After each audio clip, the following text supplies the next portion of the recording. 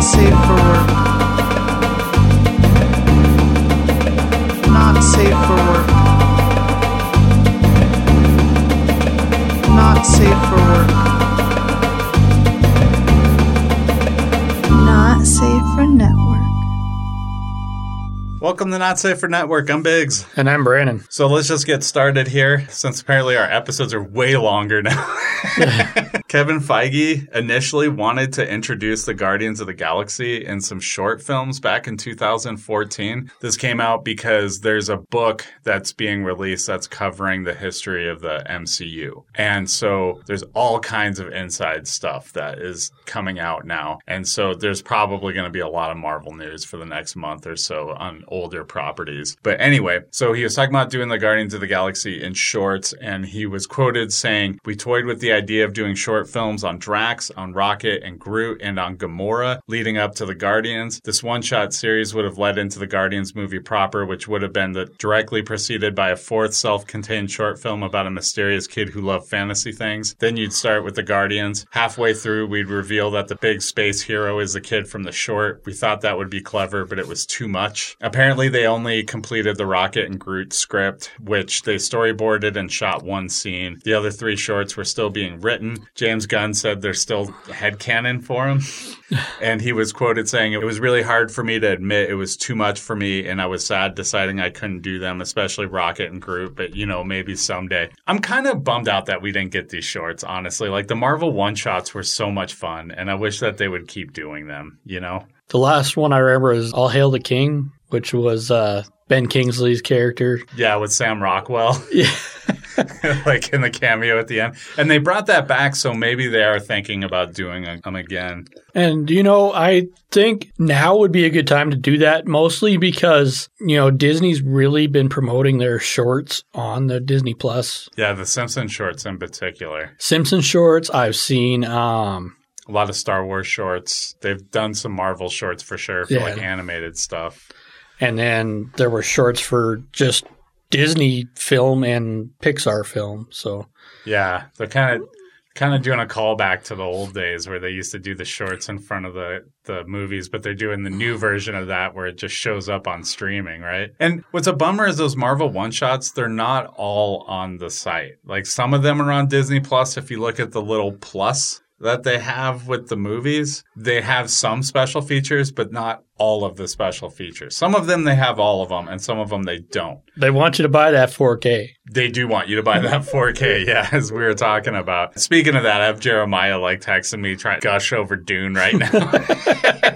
But we'll get back into a little bit of Dune talk here in a bit. Wish that they would go back to those. And I understood why they did them at the time because it was widening the world. And I guess they don't really have to do that anymore. But I do miss them. They were a fun little anomaly. Yeah. And in particular, that Peggy Carter short where she starts S.H.I.E.L.D., that one is almost impossible to find. You can't find it on YouTube. They don't have it anywhere on Disney Plus. I wanted to watch it the other day, and I had to go through nefarious means to find it. So, it's pretty tough to find at this point. And it's like a little 5 to 7 minute short, but it's fucking good. I had Bradley Whitford playing as, douchebag boss, Yeah, I remember. I actually remember seeing that. I feel like it might be on one of the Blu-rays for one of the movies. They were all on Blu-rays for the movies. So I probably have it. Yeah, it's possible. Moving on with Marvel news. So I had you watch an Eternals TV spot. And the reason I had you watch this was because the Eternals is coming out on November 5th. It's coming very soon. And there seems to be this groundswell of a lot of people who are like, well, I can miss this one. I'm not going to miss this one. I'm in for all of the MCU stuff. I'm going to check it all out,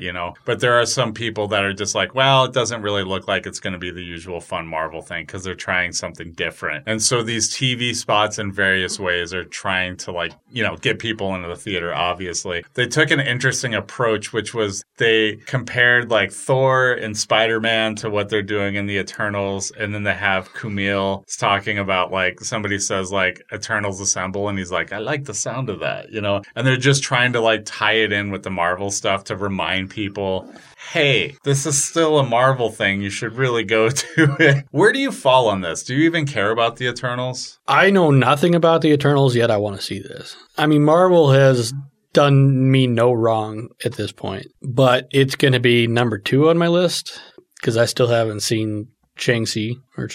That's insane, dude. You haven't seen that one yet? No. Oh, It's God. just so hard to get to the movie theater right now. It's going to be out on Disney Plus in November, so you might miss your chance to see it in theaters soon. It's good, man. I really like Shang-Chi. Like, I liked it a lot. And it has the single best fight scene of any Marvel movies. Like, this scene on the bus where they're fighting is just incredible, and it's funny. So it's like the perfect Marvel scene, you know? Like, they're able to thread in humor with making it very kick-ass, which a lot of their fights are not kick-ass. So it was pretty cool to watch that. But yeah, the Eternals, like, it's got me on a couple of fronts. I like Chloe Zhao. I think she's a good filmmaker. The trailers, it just visually looks really incredible. So I do want to see that. It just looks like it would be fun to watch. And it's a Marvel thing. So right away there, I'm in on the Marvel thing. And I'm curious to see Kumail in a Marvel movie. Because I got to imagine he's going to be comic relief in it, right? Or at least it's going to be a lot of fun anyway.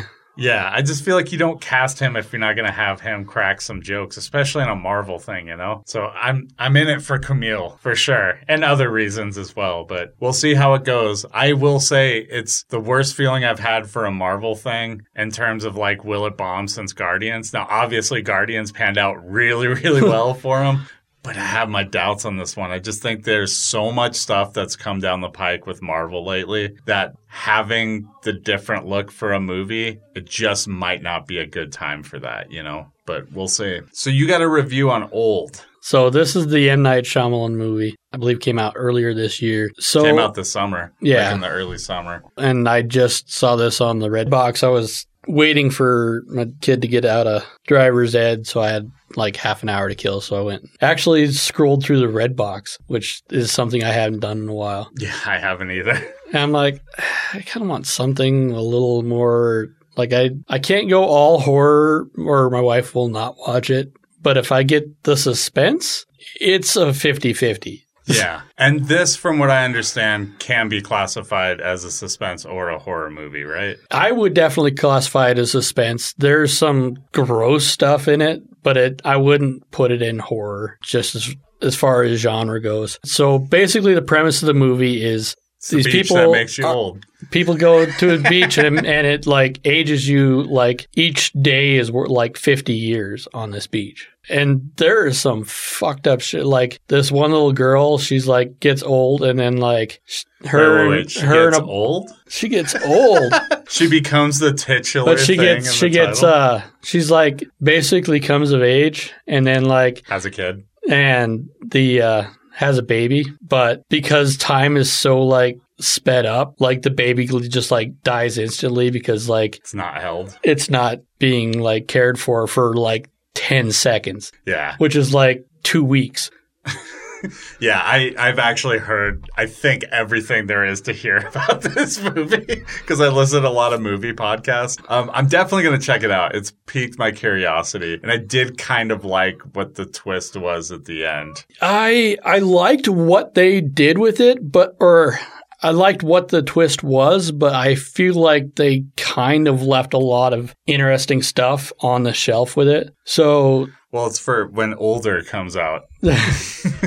Guess what? We just keep getting old.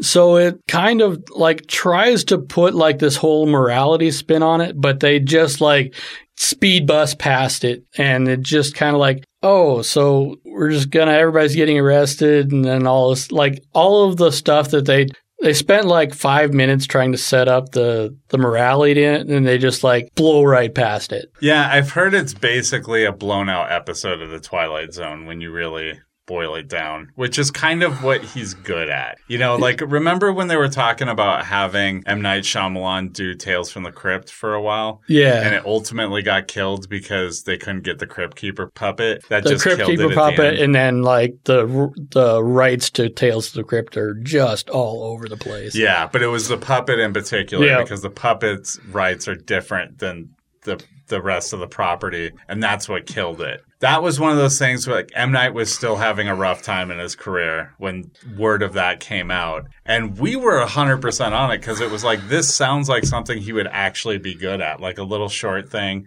where it really makes you think. And it's like a goofy premise, and then there may or may not be a twist at the end. Like, that's right up his alley. That's when you get his good stuff, you know? I actually did a podcast a little while ago on Watch No Evil, and I forgot to plug it all over the place. So let me just do it now. It's from last spring, I think. And they just finished up another season since then, but it was towards the end of their second season, and we were talking about The Village, which I had never seen. And I just always heard it was terrible and a waste of time. And I watched it. It was actually pretty good. Now, I knew what the twist was, so I wasn't having this thing that a lot of audience members had where they're just like, oh, that's stupid when they see the end. But when you watch it and you know it's coming and you see it all play out, it's a pretty good tight tale. And I think it got shit on a little bit because I think people were sick of M. Night Shyamalan at the time. And I think there was some Signs hangover there. Yeah. And I think all of the frustration people have with Signs, they just leaped onto The Village. But if you go and watch it, it's actually pretty good. I have watched it. And I'm saying if you watch it again, I think it's worth a reappraisal. It's also a 9/11 movie, and I don't think most people knew that. And we had a big. I'm not going to step on it. Go listen to that podcast. We have a whole conversation about it. It's pretty good. But even if you don't like the movie, I think you'll find something in our conversation that would be interesting.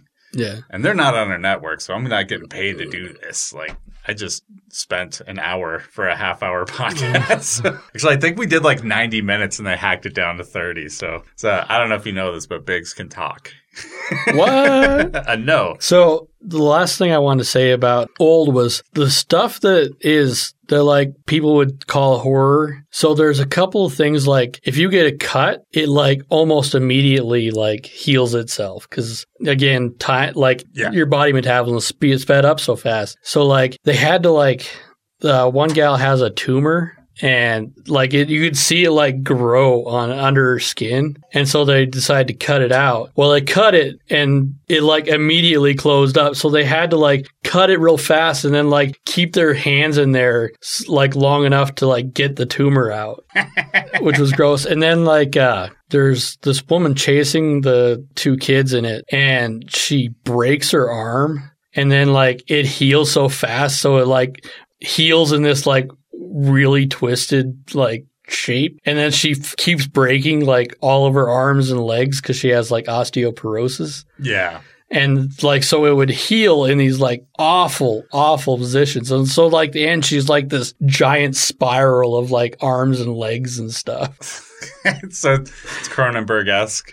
A little bit. It's not slimy. Speaking of that, so Carl and I were going to talk about this in the last episode and we forgot, but I do want to bring it up because I was looking for a horror movie to watch with my wife and we were just going through and I'd started going through the Turner Classic Movies section of HBO Max and Rabid was on there, which was Cronenberg's, I believe, second feature film. I'm like, let's watch this one. Because she kind of stopped on it for a second. So we went to watch it. That movie is fucked up and it's great. But there's basically a pandemic in part of it. I'm not going to go through the whole plot. But there is a woman with a vagina armpit that has a phallic thing that comes out and gets people sick. So I'll just let you know there. That's the part where you're like, oh yeah, this is Cronenberg. Like when you watch that. This is Cronenberg. The vagina's on wrong parts of the body. That's definitely Cronenberg right there. That's a signature thing that he does in his movies. Something phallic coming out of it, David, all the way.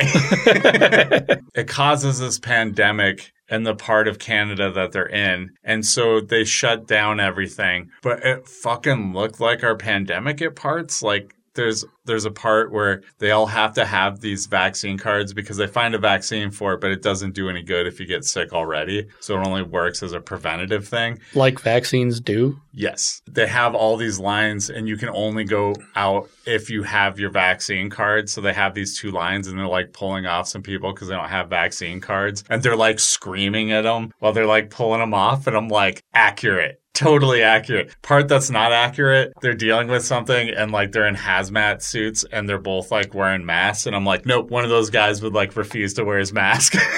Go off about how it was freedom. That's where he gets it wrong. There's like one other part where there's like this guy who's like rabid and he like leaps on this other guy's car and he's driving, looking around like it's no big deal. And then they shoot the guy while he's on the windshield, dispose of his body and then clean up his car really quick and then tell him to move on. And he just looks like, again, like I'm running behind kind of thing. And I'm like, accurate. Like, that is our lives now. It's just like all this annoying shit that we have to go through, and everybody's just adjusted now, and they're just fucking annoyed as shit by it and bored by it at this point, you know? It was just interesting, dude, because this is a film from 1978, you know? Wow. Yeah, they even had vaccine cards that looked like they wouldn't fit in your wallet for whatever that's worth. So they've been doing that dumb play at least since the 70s.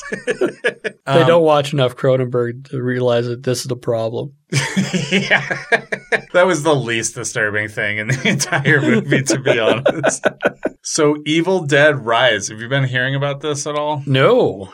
So that's the new Evil Dead movie. It does not have Bruce Campbell. It might have a cameo. We don't know. I wouldn't be surprised if it did. But it just wrapped filming. It's about two women, one named Beth, played by Lily Sullivan, and a woman named Ellie, played by Alyssa Sutherland, who are estranged sisters that find the Necronomicon. This is supposed to be the first Evil Dead thing that is in a city. So it's in the middle of a city. They're dealing with deadites. And the director, after he wrapped, took to Instagram and said that they used over 6,500 liters of blood for the movie. Now, I assume it's fake blood, but that's a fucking lot, dude. Now, I don't know how many liters are in a gallon, but like, I remember when we're doing Box Office Battle, I think they said they used 21 gallons of blood in the Reanimator, which is like an insanely bloody movie. Okay, so let's put it into things that we can understand. How many gallons is this, Brandon? Because you're an engineer. I see you hacking away on your phone there. Yeah. So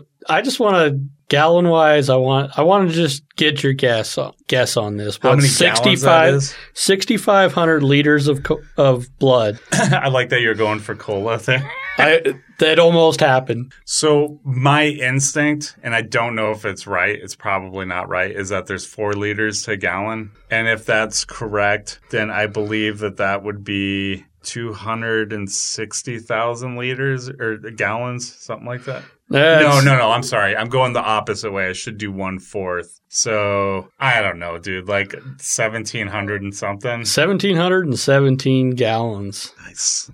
That was pretty good for off the top of the dome, right? So to give you an idea, 6,500 liters of blood. Go to like a gas station, like one of the big truck stop ones that's really big that a lot of people go through in a small town, right? That like has cola things up on all the doors surrounding 3 walls of the building. It's probably more than all of that. You know what I mean?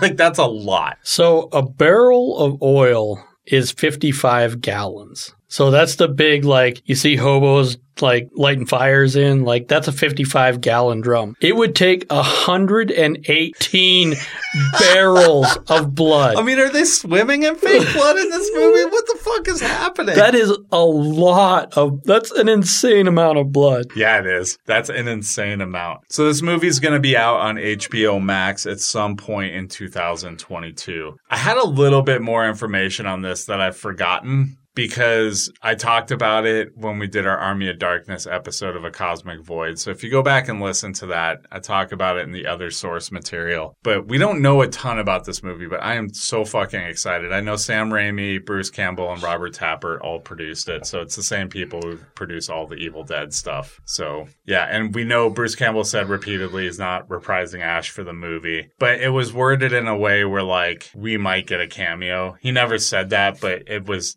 definitely made clear that he would not be the main character. Let me put it that way. So I'm hoping we get, if they want the Evil Dead franchise to do well, I think he has to make at least a short cameo, not at the end of the credits, because you always have those rabid fans who just assume that like Bruce Campbell got fucked on this somehow. It's like, no, dude, he's making money off of this.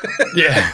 He helped make it. What do you want to see in a city dwelling Evil Dead movie? God, I've been so weird because like even like Ash versus Evil Dead, we had like suburb-sized towns. The Elk Grove was probably like the most populated area. Yeah, because it's out in the middle of Michigan, right? They never go to Detroit or anything like No. that. I want to see the I don't know. We always called it the Nothing. I can't remember what they actually call Force? it. The Force, yeah.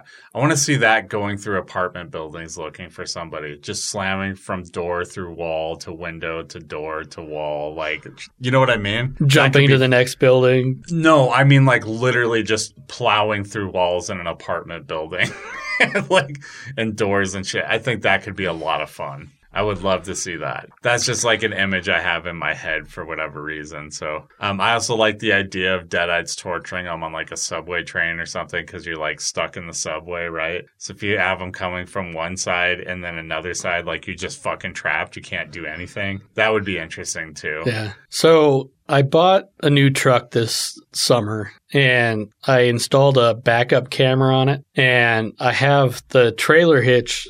I can attach trailer hitch to it, and the trailer hitch, the top of the ball just barely sticks up into the frame of the backup camera. So I was out kayaking. I was backing up to the river to get the kayaks out. And so you had the trailer ball sitting up, and I was watching the backup camera, and I was going like 5-10 miles an hour backwards, like pretty good clip, like over rocky terrain. And it was awesome because it looked like the nothing or the force shot. Like it was like it was kind of grainy, and then like like the frame would bounce up and down, but not like the view of the ball stayed the same the whole time. So it was like kind of like the arrow shot in Army of Darkness. Okay.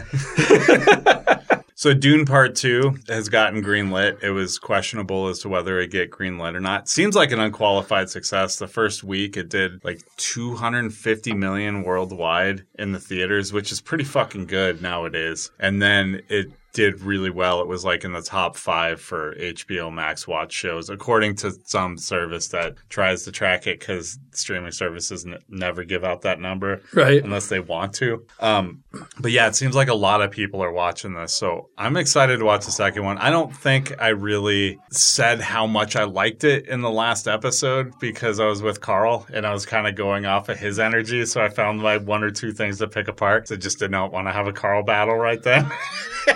Sometimes I find it very funny, but it's funnier when there's 2 of us in the room, like, needling him. You know what I mean? Yeah. And I only say this because he'll never listen to this part of the podcast.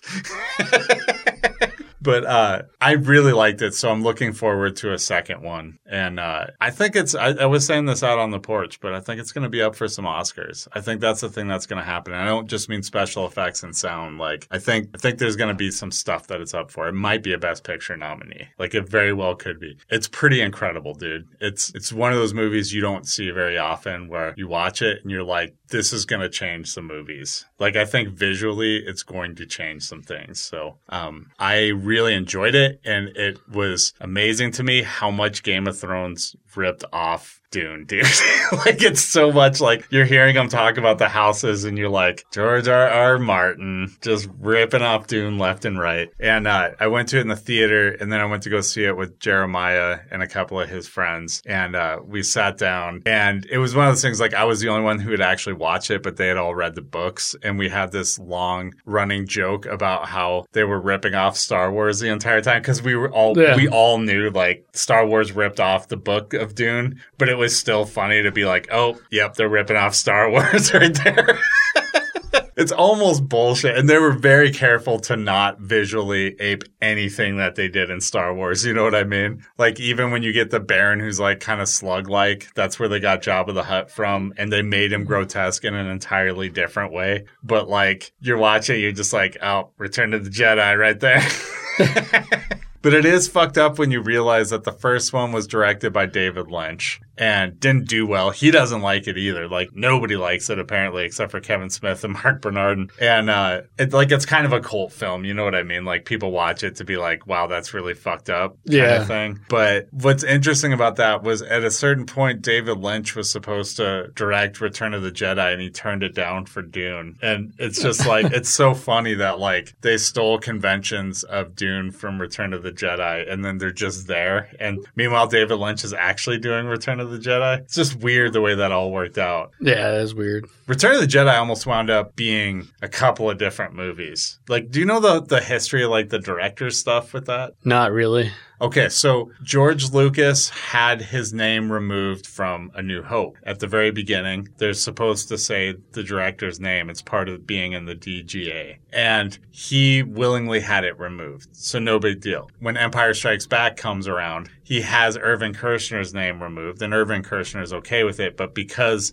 George Lucas was in charge and he had that done, the Directors Guild went after him. And so because of that, he had to pay this giant fine to like just do the da-na, like the Star Wars thing at the beginning and not have the credits at the beginning. When they go to Return of the Jedi, Steven Spielberg was going to direct it. That was the plan all along. And then he realized all this trouble at the DGA. I can't handle this, George. Like, I can't be fighting the DGA. So he wound up not directing it. So we almost had Steven Spielberg direct it. Then the next guy they go to is David Lynch. He winds up choosing to go do Dune instead. Then he looks at David Cronenberg, dude. Wow. And like, Them had been some fucked up Ewoks. dude, the Sarlacc pit would have been a giant vagina. I mean, it kind Like of is. more than it is, though. It would have been a lot wetter on a desert planet for some reason. Jabba's tongue would have had a vagina with a phallic thing coming out of it. Ugh. Anyway, so that's just kind of interesting. That's all to say. Dune 2 is coming, kiddos. Don't worry. I did go to it with my daughter, and she enjoyed it too. So for whatever that's worth. You had some stuff on Rust? A lot more has come out about why it happened, and it's really fucked up from like a production standpoint. So the company that was involved in that was hired to run all the gun props for that has been in trouble before. First assistant director David Halls was fired from his previous film Freedom's Path from injuries to a crew from a gun discharge. So this isn't the first time. It's also not the first time on the set of Rust that a gun had discharged with live ammunition in it. Right. There was like 3 times that it had misfired. Yeah, so there have been not misfired, discharged. A misfire is when a round is, you pull the trigger but nothing happens, is a misfire. Okay. So yeah, just 5 days before that, the same gun had discharged. And between sets, they were just like off to the side of the set,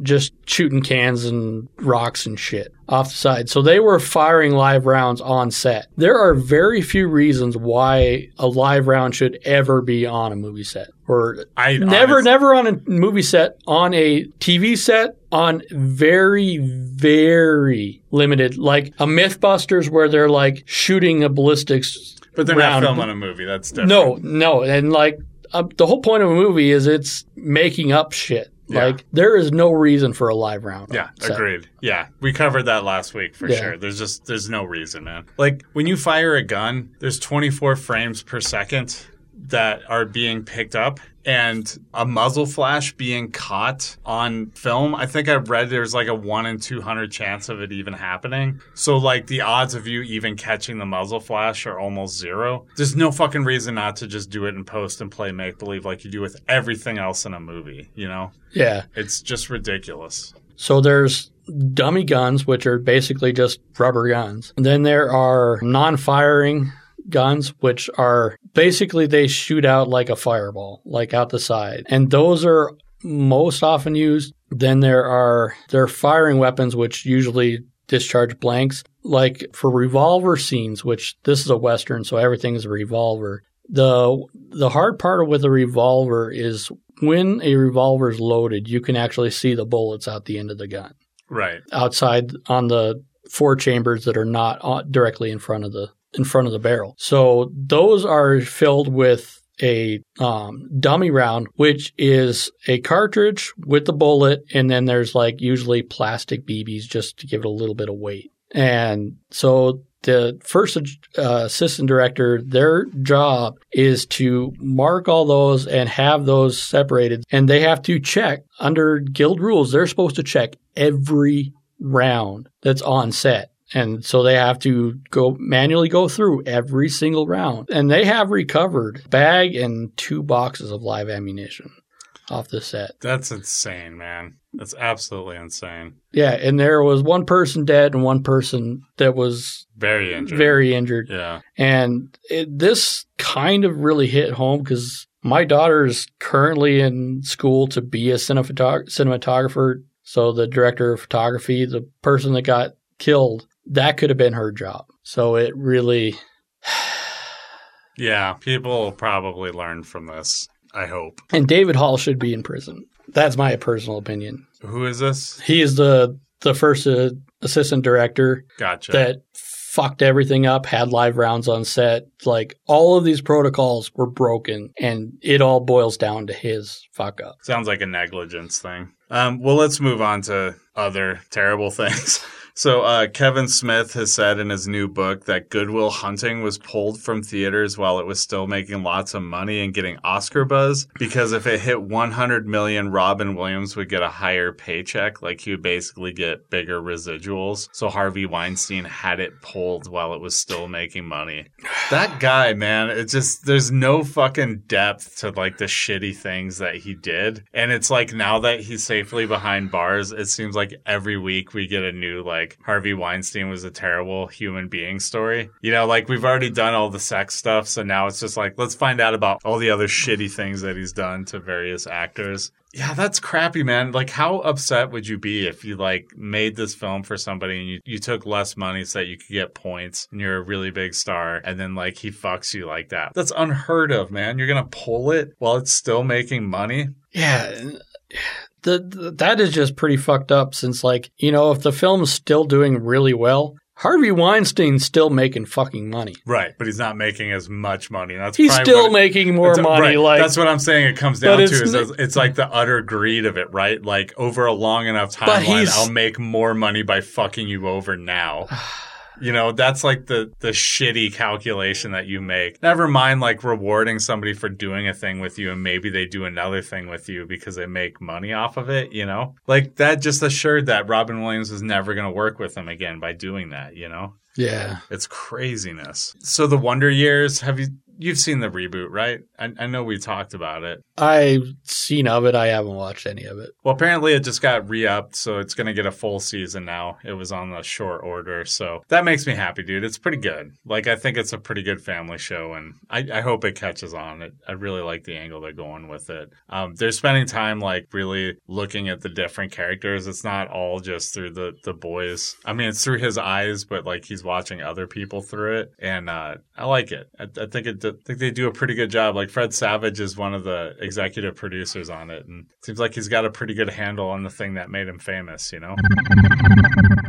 All right, got Carl with us now. So what do you want to talk about today? We're kind of in a dry spell right now, aren't we? Eternals hasn't come out yet, although from what I read online, it's been getting review bombed. I'm curious on this one because I read the initial reactions from reporters, and it seemed like a lot of people that were saying, like, it's dense, but it's good. And then you get this... dense mean? I think dense means there's a lot packed into it, right? Well, the fact that everybody said dense, I think they were talking about it on... Weekly Planet. Yeah. Dense is like, it sounds like something they were told to say, right? When they all say dense. Here's a thing that happens that I think they were hinting at, but didn't really get into. So when you go to those big screenings, they hand you a packet of information about the movie that comes with the screening. And there's a lot you're not allowed to say, so they all kind of just naturally rely on these packets for things to say about the movie because there's so much they can't say. Yes. And those packets are talking points for them, stuff they want to get out about the movie, right? If there's an interesting story behind the movie or how they want to frame the movie, right? And so as a reporter, when you don't have a whole lot you can talk about, yeah, that happens. You just well, lean and it's on curious to those too. talking points. I wonder if they are instructed to repeat certain talking points verbatim because they're like, we want this specific language to be associated with this. I don't think they have to. I think they just have to hand out a packet that says dense over and over again, and then people will say that. It's an old trick. It's the same as if you go to a doctor's office, you look up at a clock, it's going to have some drug company name on it. The doctor doesn't have to hang up that clock, but they get mailed these clocks and pens and posters and shit for all this stuff, and it's all free and it's part of their advertising budget. And so naturally it's in the office. And so if they're like saying that there's a couple suggestions you can get for a pill, you see like that fucking pill up on a clock and then you say it. It's the same as if you hand out the packet. That's the whole point of the packet is to get people to frame the movie you want them to frame. So the fact that these people are all saying the same thing, they're not the shepherds. They're being shepherded. Yeah, that's what I'm saying. Absolutely. Yeah. So there's some invisible person out there writing these packets that's like, "Mwahaha." But what I was getting at was like the initial reviews were like, it's good, but it's dense. And then you got the second round where you're starting to get the blog people that are weighing in and things like that, like the people who aren't the heavy hitter reviewers, right? Like you get the first wave that's like the Atlantic or the New York Times or the New York Post or the LA Times or whatever, right? Like you get the big people in there. Then you do the second round of screenings and it's like the version of Ain't It Cool News, whatever, like Collider maybe or whoever. And that's when you start to get the kind of nerdery interspliced with this. And I'm not saying this is what's going on in the movie, but I can't help but think in the back of my head, this already seems an awful lot like every single movie where the certain segment of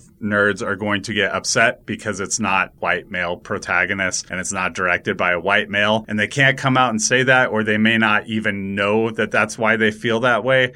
But they know that there's a Chinese American woman directing it and they know that it's a multi-ethnic cast and they start to get irritated about it, even if they can't put words to it. And so it comes out as this shit talking. And I'm not saying that that's what's going on in the movie, but I'm saying there's like a 60% chance that that's what's happening because I'm looking at the order of operations in which this happens, and we won't really know until next week. Like, I'm definitely going to it this week, and I will talk about it. And if it's not great, then, you know, I'll say it's not great in my estimation. But I can't help but feel that way. I feel like they're already trying to tank it, just as like Captain Marvel had like a 20% approval rating on Rotten Tomatoes from the audience score before it fucking came out. Or Last Jedi got fucking tanked by all these neo-Nazis that organized online and then made sure that they like ripped on it because there wasn't enough white male representation for him in the movie. You know, it's like all of this bullshit kind of stuff. Can't help but think about it that way. Is that the case? I don't know, but I'm going to fucking assume that because that's what I keep seeing now, you know?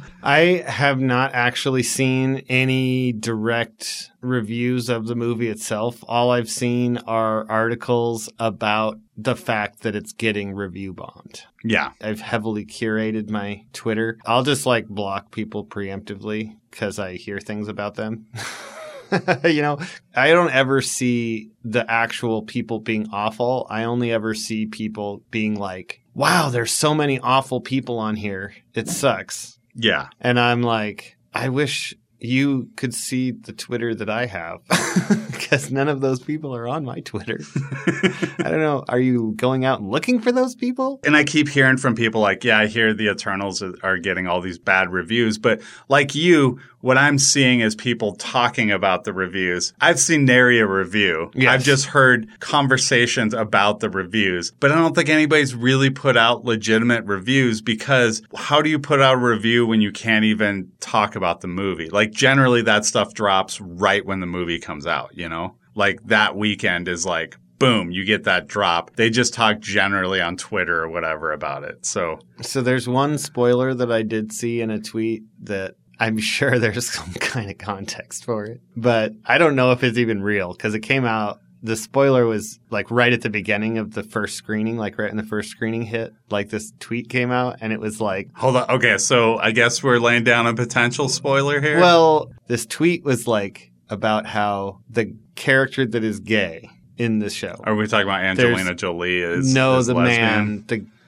I think the black guy is gay. Okay. Supposedly there's a scene where it's like doing a kind of a forward jump in time through history, showing where different characters were at different points in history. And there's a moment where the time thing says like 1945 Hiroshima, and he's standing in the middle of the city and he's saying, "What have I done?" Okay. As though he was the one responsible for blowing up Hiroshima. Okay. Or something. And they were like, and this person was saying like, of course they would have the only gay character or like the character that's coded as the gay one in the movie. Does it matter that Committed Angelina Jolie genocide? is a lesbian character? And Well, seems like the hero of this. Like, seems like I mean, maybe I'm mistaken, but off the trailers, it seems like she's kind of the matriarch figure for this group. all I know is that this tweet was unhinged.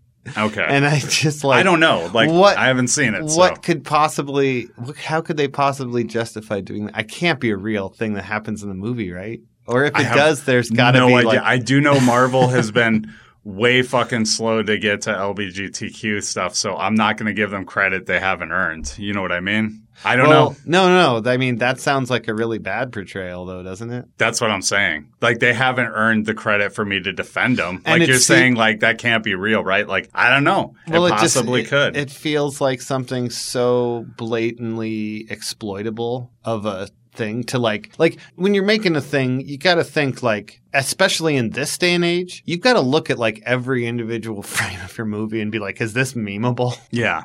Trust me, my daughter has like a photo album on her phone with like 1,000 pictures of them on it, and it's all just still images from TV shows and movies.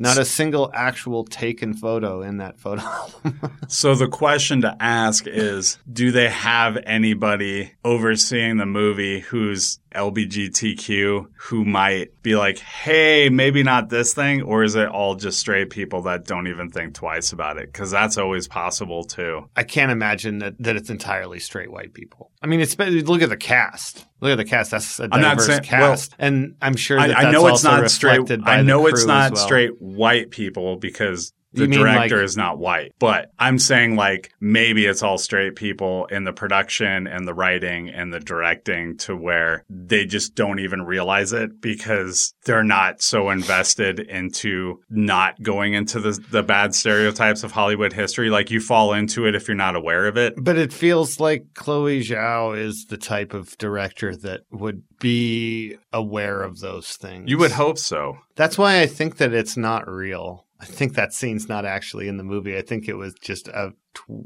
really messed up Twitter joke that like Caught didn't fire. really. Well, no, I don't think it even went that far. I don't think it was a big thing. I think I just happened to see it because I follow a lot of LGBT people on Twitter because I'm curious about their perspectives on things. When a news story breaks, they're the ones whose perspective I am curious about first when it's something related to their world, because they're the ones that never really seem to get to their opinions, not the media opinion. The Yeah. media is always like going to view them as the secondary person to interview in any case. Just like how when discussing problems with homelessness, does the local news go and talk to homeless people? No, they go talk to the people in homes that live nearby. They talk to like people like run shelters or something like that. People who are adjacent to it, but not Not the people not actually the people who experiencing are it. homeless. And yes, John Oliver just did an episode about homelessness, so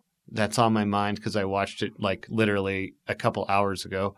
And I had a lot of experience being homeless adjacent when I was traveling the West Coast in my car, and never truly felt 100% homeless. I could have always to Helena, but you know, I slept in my car every night for the most part. There were Yeah. times when I stayed with family, but that wore out pretty fast because I'm not very close with my extended family. So it's kind of like having a stranger come crash on your couch for several weeks. yeah. Eventually, I just got more comfortable in my car because you're not like imposing on anybody. But then your car becomes an imposition. You get tickets. I would- could talk about that for way too long. Oh, well, let's stay on this for just a second. I would say that you were homeless, just in that when you did decide to move back, it took a while before you could actually get a place to have your stuff, and you didn't have a car, so you were just switching between people. That's true.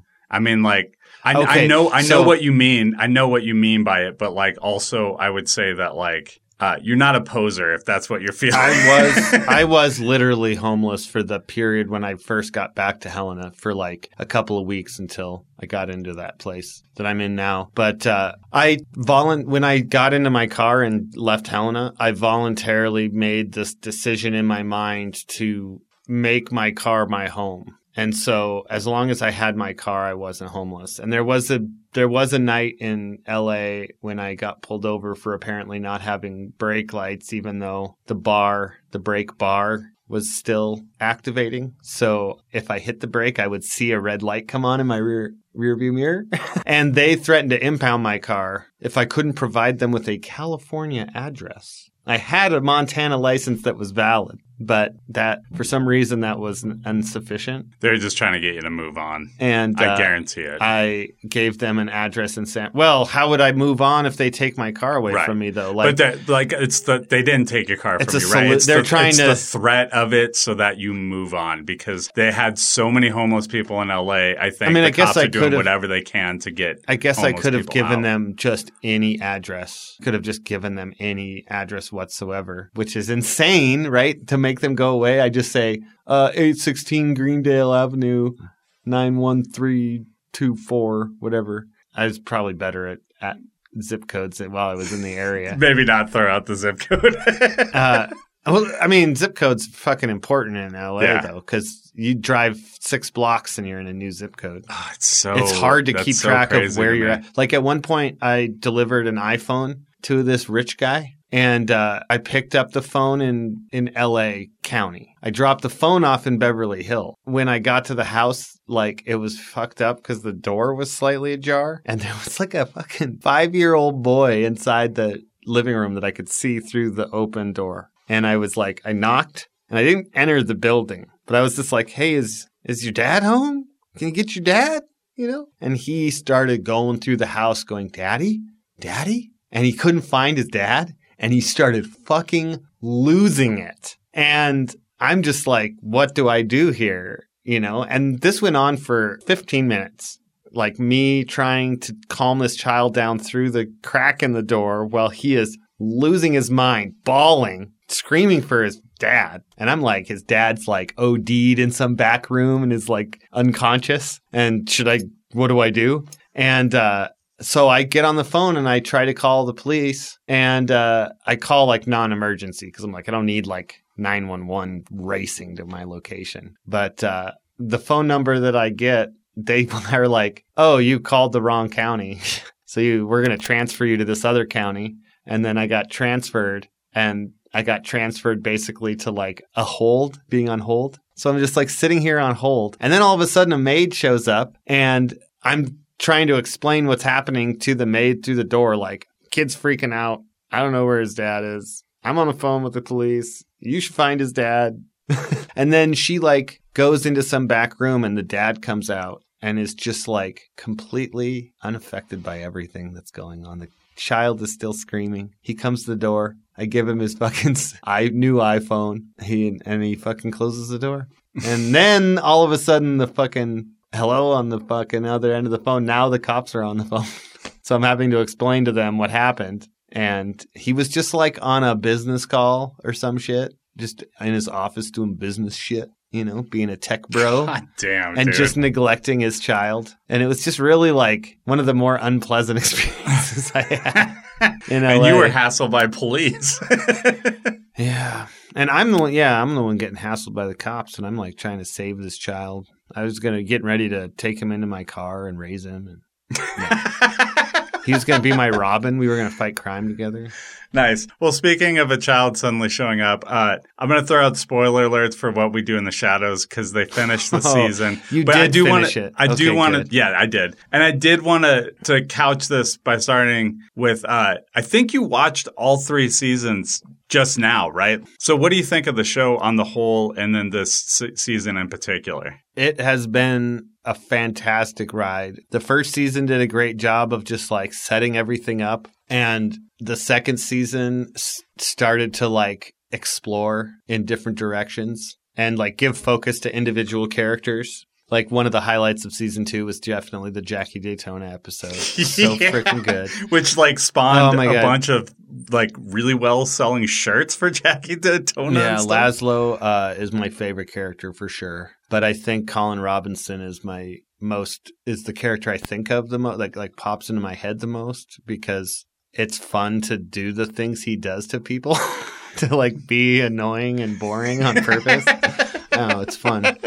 And I am a kind of a long-winded, if you're a long-winded person in any way, you kind of relate to Colin Robinson a lot. 100%. Yeah.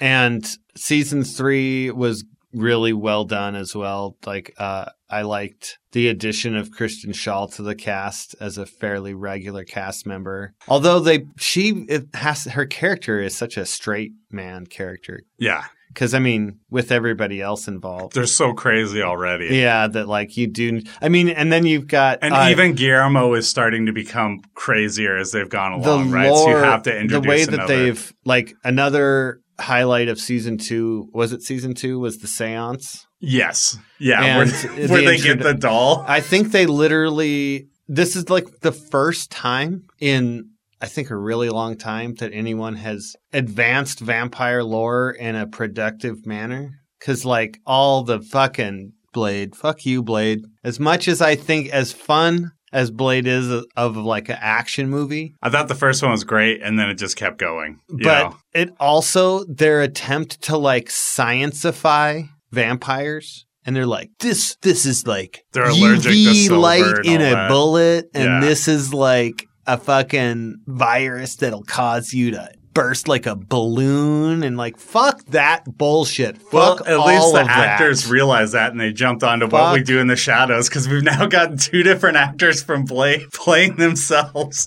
But the idea that when a vampire becomes a vampire, their ghost is like also exists. Yeah. And that a vampire can interact with their own ghost is awesome. Like that is such a It's a we crazy, can hilarious all idea. now mine that concept for stories. Yeah. They have added that story to vampire lore, and we can all now play with that idea because they came up Like, with it's it. such a brilliant idea. I really do wonder where they came up with that. It's And just so funny. Even like in coming up with the concept of like really like sort of crystallizing the concept of the energy vampire, because there has been the lore of like the psychic vampire or the energy vampire, and psychic vampires or energy vampires are also like a psychological term for people that do that psychologically, that are like that Just to prey on drain other on your energy. Yeah, that there are people that do like create these parasitic emotional relationships with people, you know, like that's a real thing. And this is like a supernatural version of it, but they're coming up with it in real time. The reason why season 3 focuses so much on Colin Robinson trying to figure out what he even is because the writers didn't know. Yeah. And they said, well, let's just make that his journey. We'll figure it out together. And like the improvisational nature of the way this show is written is also really cool. Like I was reading an interview with them, and the writers, and then Colin Proksch, I think is his real name. There's another guy that just is his own name. Yeah, like Tony Danza. Yeah. Always plays Tony's. And who was the other guy we were talking about? Oh, Pete Davidson was playing Pete. Yeah, that's character what named brought Pete. it up.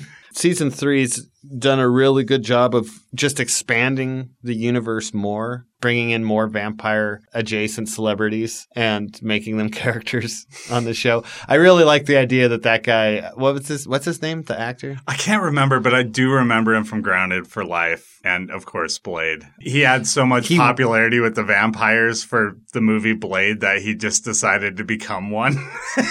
So he's on the vampire camp. Donal Logue, and then he's great. Donal Logue he's one of those guys that like in the 90s and the 2000s, he would randomly show up and stuff, and I would always be like, oh, that guy's in this. Yep. Awesome. I was always excited to see him because he always brought like something good to the whatever he worked on, whether it was Blade or whatever. What else is he? Grounded for Life was a pretty decent sitcom. Yeah, I think it only lasted a season, maybe 2, but it was one that I really liked. It turned out my wife independently watched it way before we got together. She loved it too. Oh, and the only sitcom that Ween did the soundtrack for. He was one of the better things about that show Gotham. He was Harvey Bullock. That's right, yeah. And he was good. I think I remember seeing him pop up in lots of like, I don't know what. I have to go back farther. Oh, he was in an episode of House. Of course he was. Well, while you're looking at that, there was one moment in particular that's just been staying with me because it was so grotesque and hilarious, which was when the vampire was looking over at Colin Robinson after he died. and That was like shocking. just touches his face and then it just smushes in. I fucking laughed so hard, but it was also very uncomfortable. And that image has just stayed with me. And I loved the way that they had it where Colin Robinson is basically like rebirthed. Is that basically what happened? Like, it seems like it's his head on a baby. Yeah, apparently his life cycle is a 100-year life cycle where his body was basically a cocoon for a new baby body that burst out of the stomach, it looked like. Yeah. And slimily crawled into the other room down the hallway. So that was a big thing. So in the final episode, Nadja gets offered a job to work for the Vampire Council in London. Laszlo doesn't want to go back to London because they shunned him for marrying Nadja, yeah. Guillermo was finally going to get turned into a vampire. Because Nandor decided not to do the super slumber, which he was going to do in the previous episode, and was going to instead travel the world, and had a pretty intense interaction with Guillermo, where Guillermo was just like, fuck you. Where they were like going after each other. They actually fought for a minute, and then he basically gives him his word that at the end of the trip, when they reach his homeland, he'll turn him into a vampire. Laszlo changes his mind about going to London and is going to go, and at the very last second, after visiting Colin Robinson's body and discovering what he's become, he decides he needs to stay and take care of baby Colin Robinson, so he swaps him and puts Guillermo in his place in the coffin, which is like, fucked up because he's alive. He drilled a hole in the bottom and he's like, as long as he doesn't drown in his own waste, he should be okay. It's like, if you have good aim or you're really persistent, you'll be fine. And so... By the way, there's a scene that really made me laugh when Laszlo was going to go, and you see him walking down the stairs with this... He has this witch's hat that's like made out of like flesh. Is that the cursed one? Yeah, the cursed hat that he's like obsessed so with. Stupid. It's so stupid and it's so funny. And it's like the way they call it back over and over again makes me laugh. But he's like walking down the stairs with it behind his back. And Nodge is just like, are you fucking kidding me? Yeah, well, I'm glad the hat exists because anytime that hat is around, it probably means we're gonna get to see what's his name? I can't even remember now. Nick Kroll vampire. Oh, that's right. Yeah, the Nick Kroll vampire wants the hat too, and it's like their nemesis is because of they both want this stupid ass hat that is not good for you in any way.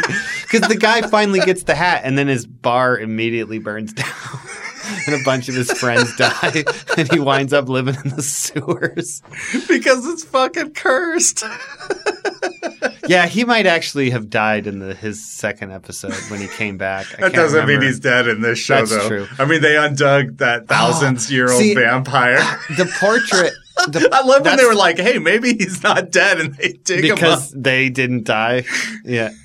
The portrait is the name of the season finale, and you see... what is like basically the State of the Union. It's kind of their State of the Union. Seeing this is the family that we have now. We've got Guillermo, Nadja, Laszlo, Nandor. We've got the doll of Nadja's ghost that instead of going on to the next life decided to stick around and possess an evil doll of Nadja. Then you've got Lord Aranas, whatever, their sire. They've got the oldest vampire. Which is like basically a living gargoyle looking thing. Yeah. That speaks like some ancient tongue that only the Baron can speak as well. So, and the Baron is now... Who they realize is alive because like, they're like, wait a second. So, because they're all afraid if the oldest vampire dies that all the other vampires, like, because if they turn a vampire, then all of them will die. That's the theory. If the sire dies, then whoever the sire made into vampires dies too. Right. And then they're like, well, hold on. The Baron like turned me and he died. So does that mean he's alive? And they like dig him up and he's just been sustaining off of dirt. And because there's so many bodies in the ground. Yeah, there's like enough so blood. Much blood in the dirt. And he's all burned up, but he's like a torso and an arm, and like his other arm is like burned to his chest. And I think he breaks it free at one point. Yeah, yeah. But he's like got no legs. and he's just horribly burned. But he's like pretty cheery. He's cheerier rides than around. The only time he was ever cheerier was when he started drinking drug blood with them. Because they get high off of feeding off of the blood of people who are fucked up. And he's like buddies with the progenitor, I guess, and he rides around on him. And like kind of a cute pair, even though they're both grotesque monsters, they make kind of a cute pair. God, that show is brilliant. And then you've got baby Colin Robinson now is the twist at the end of this one. But they've all kind of like when Guillermo gets put into the coffin, he doesn't show up at the train station. So Nandor leaves on his journey to his homeland alone. Nandor's and doomed, seems dude. really sad. He cannot do stuff by himself. Yeah.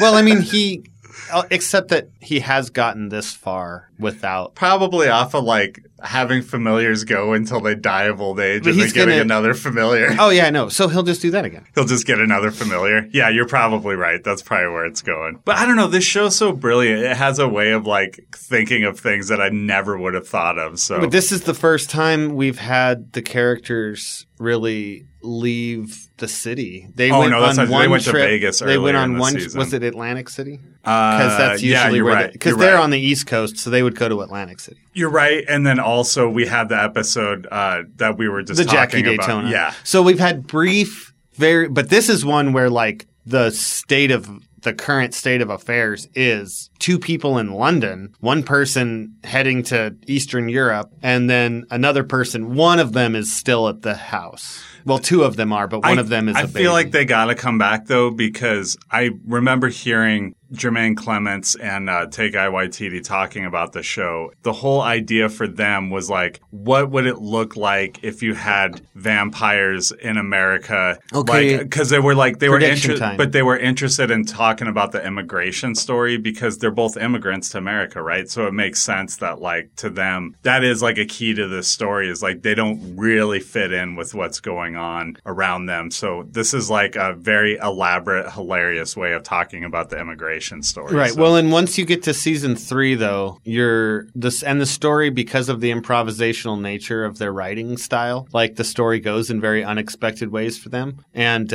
they have it's more than just their story now. Like they have the whole writing staff. And like the episode where Nandor kind of gets his own episode where he's joining the people that want to cure themselves of vampirism and are just being like completely manipulated by the leader. She sends them all out to their deaths. And like, well, back to the drawing board. Goes off. God, and she reminded me of Eartha Kitt so much. But who was that lady? Let me look it up. Anyways, one of the reasons why his montage is to the 1 week, Bare Naked Ladies is because they're filming in Canada and that's like the national anthem up there. They hear it like 3 times a day. It's been 1 week since you looked at me. Chickadee time with the Chinese chicken. So like that was just like something that was like embedded in all their brains from living in Canada. By the way, what is it about early 90s songs where you can just do like the first line and know immediately what you're talking about? Like you can go, it's been, like you can do that and you know, or you can go like, somebody once told me, and everybody knows what you're getting at. Like there's something in the water in the late 90s where if it was a popular song, you could just do the first line and everybody's like, oh, I know what that is. And the 2000s. Yeah, you're right. That whole like maybe 3 or 4 year era for sure. I mean, that's not a bad thing though, is it? To no, be able it's just to an identify observation. a song. I think that most songs, I bet it's more widespread than you're saying. I'm sure. It's just I literally thought of 2 songs. I mean, the flip side of that is like when you hear like a bell, bong, bong. Dun, dun, dun, is it going to be dun, Back in Black? Yeah. Or is it going to be not Back in Black. Is it going to be Hell's Bells? Or is it going to be For Whom the Bell Tolls? Or is it going to be like some new rap song that sampled that shit?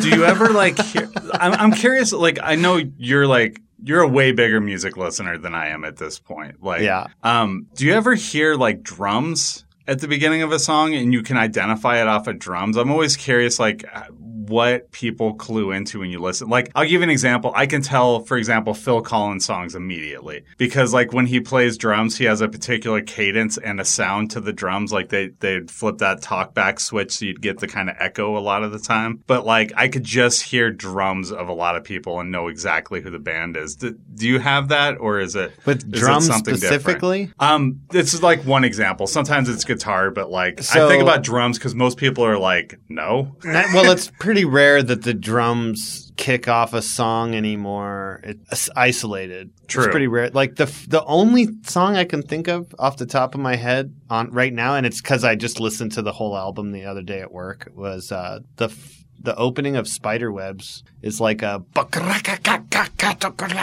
then the music comes in, but I would recognize that opening drum kind of fill. Like opens on a fill. So occasionally. Yeah, it's not unheard of by any means for the drums to open a song.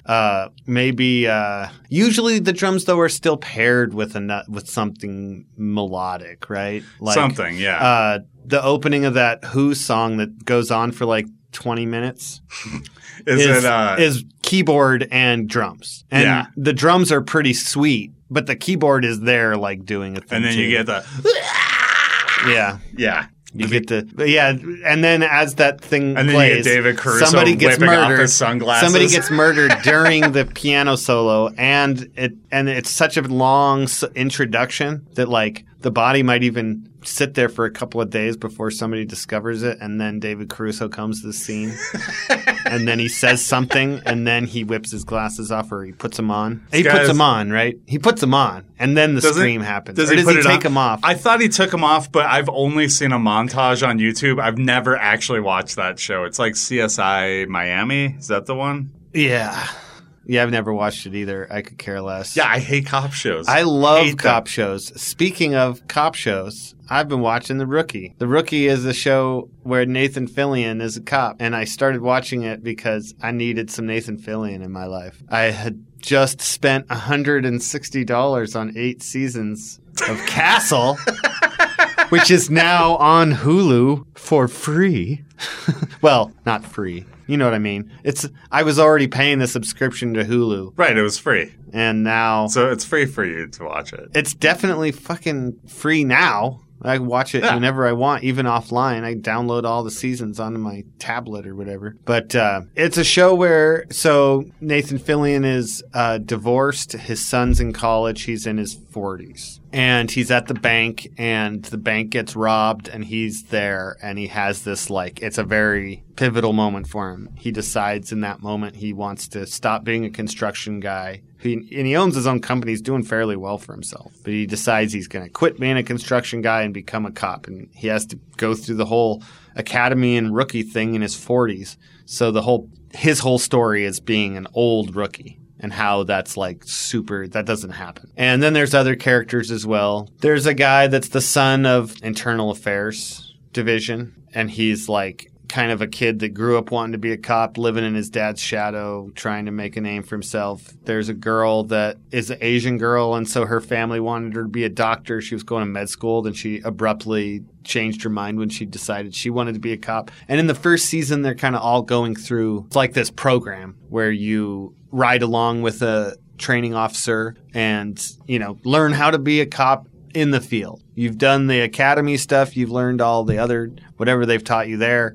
And now you're learning how to apply your knowledge to the real world. It's a show that at times veers into propaganda, but also doesn't shy away from shining a light on less savory elements of the police world. And it doesn't shy away from like portraying cops as bad people. Ultimately, like it's a show about people and their relationships. And all of the actors are really good and their performances are fucking good. And I find myself invested in these characters' lives. So the fact that they're cops kind of sort of fades to the background. This is kind of a classic trope, but it's like the hard-ass cop crosses paths with the idealistic defense attorney and they clash really hard at first, but then, it turns out that was just chemistry, and they were, they actually really like each other. Well, now they're like married and have a kid together. And those two present opportunities for conversations where they are offering the cop's perspective on a situation and the defense attorney's perspective on the situation. And like they can find compromises. And sometimes neither of them even need to really make sacrifices that are that painful. It is possible for the police to exist and be a beneficial thing. And that's why it's propaganda. Right. Because, I think that it is an achievable thing in the real world. It's just like we can't, but not in the form in that it exists now in the real world. I was just thinking about this yesterday. And look, maybe this is just me being negative, but I really feel like the only way that like the police departments will be completely remade into something that's not scary is to literally fire all of them. Just take it all down, because as long as the unions that are there exist, it's not going to happen in all the organizations, because police departments, they're not created by the government. They're an individual thing that's like contracted by the governments, right? I think you literally have to take it all down and start over. That's literally the only way it can even begin to happen. And I feel like we're going to fall into a lot of the same motions even if that happens, which is a really negative way to look at it. But I don't know. I'm pandemic living, and I have a hard time having a positive spin on a lot of things. So that's also like a weird side effect of living in a world where our governments are separate but connected. Yeah. Like, and I'm not even talking states. I'm talking municipalities. Like the city of Helena is responsible for the police department of the city of Helena. And the city of East Helena is responsible for the police department of the city of East Helena. So while I actually do agree with your proposal, the implementation of said proposal? Almost impossible. Almost impossible. To get every single city in the government in the entire country of the United States, like that's like when we think of how many, 7 billion people in America? Is that? I have no idea. Let's say, like, there's probably hundreds of thousands of cities, of individual cities, if not a million or more individual cities that each, maybe not a million. That seems high. Yeah. I could see 100,000 cities in the country, individual police departments. I could see that. 50,000 even. That's like expecting 50,000 police departments to, like, it would have to be done one at a time, basically. I don't have faith in most cities to do that anyway. Right. I feel like the last couple of years have been prime example of why it should be done, and I don't see it happening. I think this is the difference between being young and older. Yeah. I really do, because when I was younger, I saw opportunity and I saw possibility everywhere. And now that I'm older, I see that there's opportunity and there's possibility, but it's not going to happen. Well, and like, I hate that, dude. It's hate just that not I'm evenly cynical. distributed across the. It's not just like it's just not evenly distributed. We have communities within our country that are wonderfully progressive, right? We have neighborhoods. We have whole cities sometimes, but even in those cities, there's going to be like a couple of blocks here and there where individuals live that don't agree for whatever reason, whether, sometimes people are just oppositional defiant. No to whatever they're saying, because for that reason alone. Yep. Yeah, for no right. reason, You're right. There's just and so like even when we get, let's say we passed a national law, that said this is the way it is, there will be like a city in every state, at least one, that's just like, we're gonna say we're going along with this, but fuck it, dude, we're not fucking going. There are cities. There are cities that in this. In reality, there would be 50% of cities that would do that. That would not go along. There are with cities right now where people are smoking in bars. Yep. There's plenty of towns where people are just like smoking wherever they want because they're like, we don't give a fuck. Nobody ever comes here, We're not important. Is that not legal on a federal level? I'm pretty sure it's a federal thing that you can't smoke indoors anywhere. Is it really? When did that happen? Back when it happened. If it had happened. Back when it happened. Yeah, when it happened. Like, I feel like, okay, I could definitely be wrong here, but I feel like passing a no smoking indoors thing would not have happened in Montana if it hadn't been happened. If it hadn't. Oh, been it made happened in federally. Montana twice. It happened twice. I witnessed it both times. I was here too. It got past the first You time. were in Oregon. It Shut up. it got past the first time. They did away with it in the bars, and then the legislature was like, no, and they like overrode it. And then later, it got passed again On a federal level. and they wrote it not on a federal level, but on the state level, and they wrote it in a way that like undid the language that the previous legislator had. I'm not saying it's not a federal thing. I'm not aware of it. I'm not aware of a lot. Like apparently, you can't smoke unless you're 21 here. I was completely clueless that had gone through. I thought it was still 18. Oh, damn. I'm very wrong. As of June 30th, 2021, 27 states have indoor smoking allowed. Yeah. Arizona, California, Colorado, Delaware, Hawaii, Illinois, Iowa, Kansas, Maine, Maryland, Massachusetts, Michigan, Minnesota, Montana. It must just be a Hell in the City thing. Yeah. Yeah. Doesn't it feel national, though? No.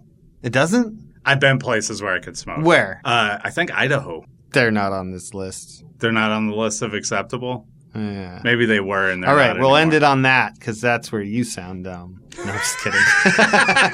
Take it easy. Please subscribe, rate, and review the show. Follow us or reach out on Instagram at NSF_network, Facebook's Not Safe for Network page, or email notsafefornetworkpodcast@gmail.com. Not Safe for Network was created and hosted by Carl Borneman, Brandon Beardsley, and Alex Small. Produced by Alex Small. Have a laugh with Lauren and Sarah as they dip in and out of topics every other week on their shiny new podcast, Dippers. Weekly pop culture news you can use, coupled with reviews, deep dives you can't refuse, and occasional interviews on Not Safe for Network. Every week, Jeremiah and Biggs break down influential movies, tracing their influences and effects on cinema. They also occasionally suffer through a really wretched stinker in the movie podcast, A Cosmic Void.